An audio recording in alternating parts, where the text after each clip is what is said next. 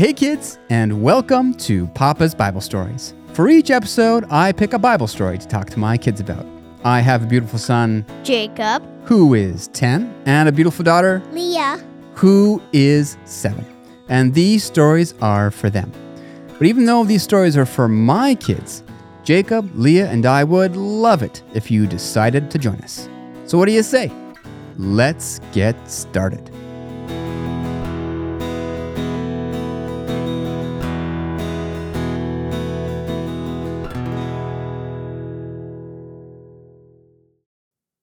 Last we left the Israelites, they had finally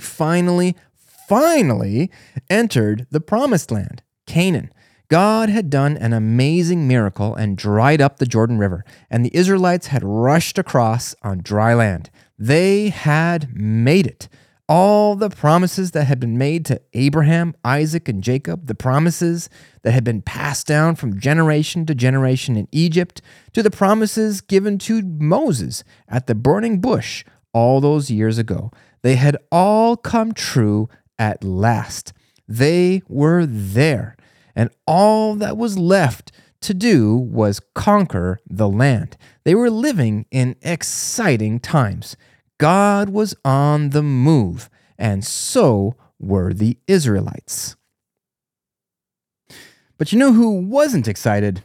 Yeah, the people who were living in Canaan. They weren't excited at all. The way the Bible puts it is like this. So it was when all the kings of the Amorites who were on the west side of the Jordan and all the kings of the Canaanites who were by the sea heard that the Lord had dried up the waters of the Jordan from before the children of Israel until we had crossed over, that their hearts melted, and there was no spirit in them any longer because of the children of Israel. So yeah, the Amorites and the Canaanites were not happy. The invaders had finally arrived. They'd already defeated the Ammonites and the Midianites on the other side of the Jordan. Big crazy miracles were happening, and they were scared, especially the Canaanites who lived right where the Israelites had just crossed. So, what were the Canaanites going to do? Well, the Canaanites, and really all the people who lived in the Promised Land, had two choices. First, they could, of course, run. Yeah, you know, the obvious choice. A horde of invaders, well over 1 million Israelites, had arrived. Their God had performed crazy miracles for the Israelites. They'd seen it with their own eyes. How could you possibly fight against a God that could stop and then unstop a huge river in an instant? How could you possibly fight against a God that could part a sea? How could they possibly fight against a God who could open up the ground and swallow people whole? So yeah, they could have taken the obvious choice and run. And the second choice, the doesn't quite make any sense choice, was to stay and fight. All throughout Canaan, there were these fortress cities, and many of these cities had huge walls, lots of weapons, and lots of food. They were ready to be attacked by an army. But who knows? Maybe the God of the Israelites had power over water and fire and earth, but had a special weakness for walls? Well, it didn't seem very likely, but they would find out soon, because the Israelites were already on the move. And the very first city that the Israelites ran into was one of the biggest and best defended cities in all of Canaan. The city that we've already heard so much about, Jericho. Now, a few episodes back, we already talked about Jericho, and I know you kidsos remember everything that we said about it. That it was a huge city built on top of a hill, and that there were 2 sets of walls surrounding Jericho, a stone retaining wall keeping the hill from washing away, and further up the hill, another huge brick wall. By the way, this little detail about the retaining wall and the brick wall is important for later, so try not to forget. And as the Israelites marched forward and Jericho came fully into view, no doubt the Israelites said to themselves, "Wow, we're going to have to invade that? I'm sure many of the soldiers imagined what they thought they were going to have to do. They'd have to run as fast as they could up to the 6 to 10 foot stone retaining wall, climb that, and then run a few feet ahead and then find some way of climbing the towering brick wall. All the while, the soldiers in Jericho would have been throwing rocks and spears at them, dumping scalding hot water on them, and shooting arrows at them. If that's what they were going to have to do, well, a lot of Israelites were going to die. So, with this all swirling in their heads, the Israelites expectantly went to Joshua. What was the battle plan? What were they going to do? And Joshua, well, he had no idea what to do. The Israelites were right to be afraid. Those were some high walls to climb, and there were a lot of ways to die. But God had led them there, and God would give them the answer. And so Joshua went a little ways away from the camp to pray and to ask God what to do. And while he was doing this, the Bible says that all of a sudden, Joshua lifted his eyes and looked, and behold, a man stood opposite him with his sword drawn in his hand. At first, Joshua was probably like, "Whoa, where did that guy come from? How had this Canaanite soldier snuck up on me so fast?" But as Joshua collected himself and took a second look at the guy, Joshua realized that he didn't recognize the armor that the soldier was wearing. He didn't look like a Canaanite soldier, but neither did he look like an Israelite soldier. So, naturally wanting to know whether he was going to have to fight this guy or not, Joshua asked him, "Are you for us or for our adversaries?" But the strange soldier looked at Joshua and said, "No, but as commander of the army of the Lord, I have now come." Commander of the army of the Lord? But wasn't Joshua the commander of the army of the Lord? Who did this guy think he was? You can't just randomly show up and this is when it dawned on Joshua who he was talking to. In truth, Joshua wasn't the true commander of the army of the Lord. God was. And God had given the army to Joshua to take care of. And putting that together with how he'd been snuck up on so easily, Joshua realized that this strange soldier standing in front of him was actually God himself. This had never happened to Joshua before, and he stood there frozen for a second. And so God said to Joshua, "Take your sandals off your foot, for the place where you stand is holy," which Joshua did immediately. And then God gave Joshua some encouragement and said to him, "See, I have given Jericho into your hand, its king and the mighty men of valor."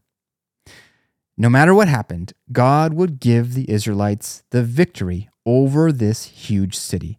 Jericho was going down, no matter what. Of course, the next question on Joshua's mind was, how? The city was so huge and so well defended, it didn't seem possible to defeat it. And then God gave Joshua some kind of strange instructions on how to defeat the city. God told Joshua to get the ark, along with 7 priests holding 7 trumpets, and all the Israelite soldiers, and assemble them together. The soldiers were to form up along with the ark and the 7 priests and march around Jericho. While marching around Jericho, they were to be completely quiet. No talking, no shouting, nothing. The only noise they were to make was from the 7 priests blowing their 7 trumpets. When they were done marching around the city the one time, they were to go silently back to their camp until the next day. This they were supposed to do for 6 days straight. On the 7th day, they would do the same thing, march around the city in complete silence while the trumpets blew, except on the 7th day, instead of marching around the city once, they were to march around the city 7 times. And on the 7th time around the city, the priests were to make a long blast on the trumpets, and all the people were to shout as loud as they possibly could. And once they did that, somehow the walls of Jericho would fall down flat. And once the walls had fallen down, all the soldiers were to, as God said, go up every man straight before him. Now, these instructions would have been quite strange to Joshua. Joshua was a soldier, and he knew that this was not how cities were normally defeated. Normally, an army would surround a city and siege it. That is to say, they would stay around the city for a long time, months, sometimes years, and stop all the food and supplies from entering the city. Once the people in the city got hungry enough, the city would surrender.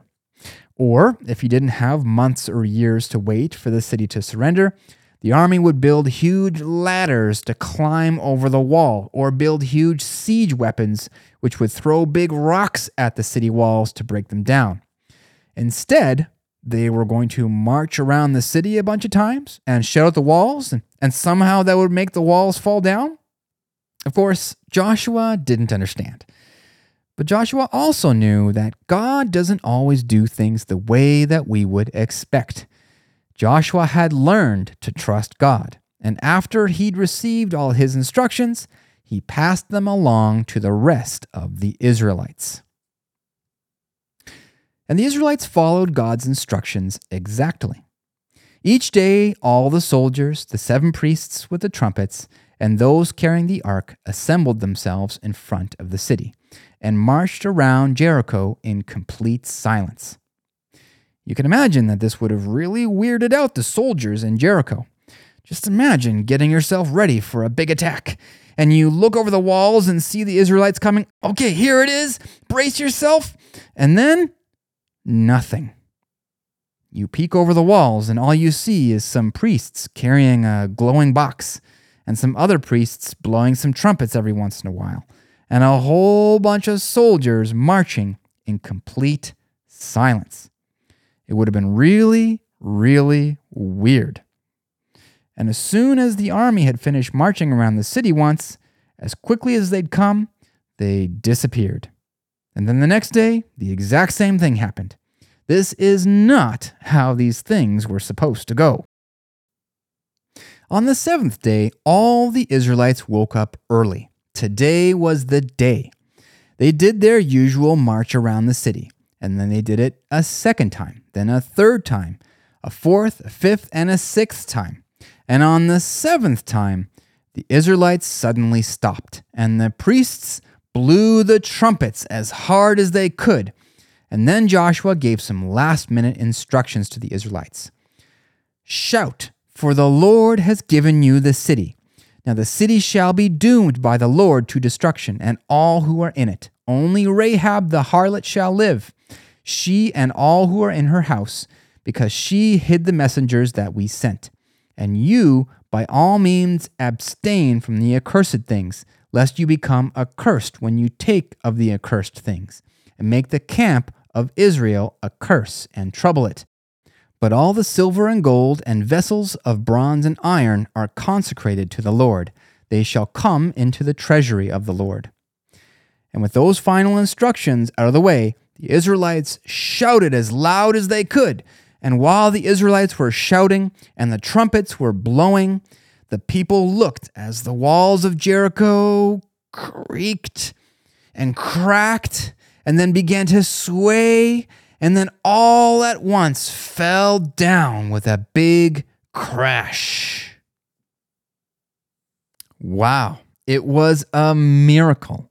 The huge, intimidating walls of Jericho, the walls of the most fortified city in Canaan, had crashed to the ground. And not only had they crashed to the ground, but they had fallen in just such a way that they'd made it easy for the Israelite army to rush quickly into the city. You see, archaeologists have found Jericho and dug it up. And do you kiddos remember that there were actually 2 walls, a stone retaining wall and then a brick wall? Well, as it turns out, the brick wall fell over the stone retaining wall and fell in just such a way that the bricks of the brick wall filled up the space in front of the stone wall and formed a ramp up to the top of the stone wall. So the Israelites were able to march right over the bricks, right into the city, without having to climb up the stone retaining wall. And this is how each man was able to go straight before him as God had instructed. By the way, kiddos, if this doesn't make too much sense to you, then you can go to papasbiblestories.com and I put a diagram there showing you what I'm talking about. And I've also put a link to the YouTube video that talks more about all the other things that the archaeologists found when they dug up Jericho.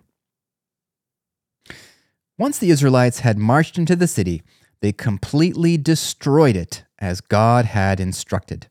The Bible says that they utterly destroyed all that was in the city, both man and woman, young and old, ox and sheep and donkey, with the edge of the sword.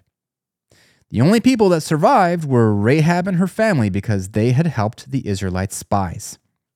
And after the Israelites had killed all the people, and after they had taken all the gold, silver, bronze, and iron, and dedicated them to the tabernacle, they burned the city to the ground. The Israelites weren't even supposed to take anything of worth for themselves. And then, even after the city had been completely destroyed, Joshua went further and cursed the city and said, "Cursed be the man before the Lord who rises up and builds this city Jericho. He shall lay its foundation with his firstborn, and with his youngest he shall set up its gates." If the Canaanites had had any doubts that the Israelites' God had some kind of weakness for walls, well, those doubts were put to rest. The Israelites were coming. The God of the Israelites was all-powerful, and everyone in Canaan had better find another place to live soon. Now, what lesson can we draw out of this story, kidzos? Well, here's a question to ask. Why do you think that God defeated Jericho in this strange and unique way? Why not defeat them the same way that the Amorites and Midianites had been defeated, with the usual warfare? Well, believe it or not, but God was trying to be merciful to the people who lived in Jericho and to the rest of the people who lived in Canaan. Even though the Canaanites were doing all kinds of bad things, which we talked about in our bonus episode, God wanted to give them every chance to survive. By causing the walls of Jericho, one of the largest and most prepared fortress cities in Canaan, to fall down by a miracle, was sending a clear message to everyone else. You'd better get out of Canaan, because none of the remaining fortress cities can protect you against God. I mean, even the strange way that the Israelites marched around Jericho once per day and then disappeared back to their camp. Every day that the Israelites did that, God was giving the people of Jericho a chance to leave, for their lives to be spared. Because once the city fell, everyone inside was going to die. God is not someone who wants to trap people in their sins. He wants to give everyone as many chances to live as possible, as many chances to turn away from their sin as he possibly can, even if you're a terrible sinner, like the people who lived in Jericho. All right, kidzos, that's it for this one. I hope you guys enjoyed the story. In the next episode, the Israelites will continue their invasion into Canaan and run into the next city, Ai, where they will find out just how much they were depending on God's blessing. But until then, to all the kids tuning in, I hope you have an awesome day. God be with you, and I hope we'll see you next time. Bye-bye.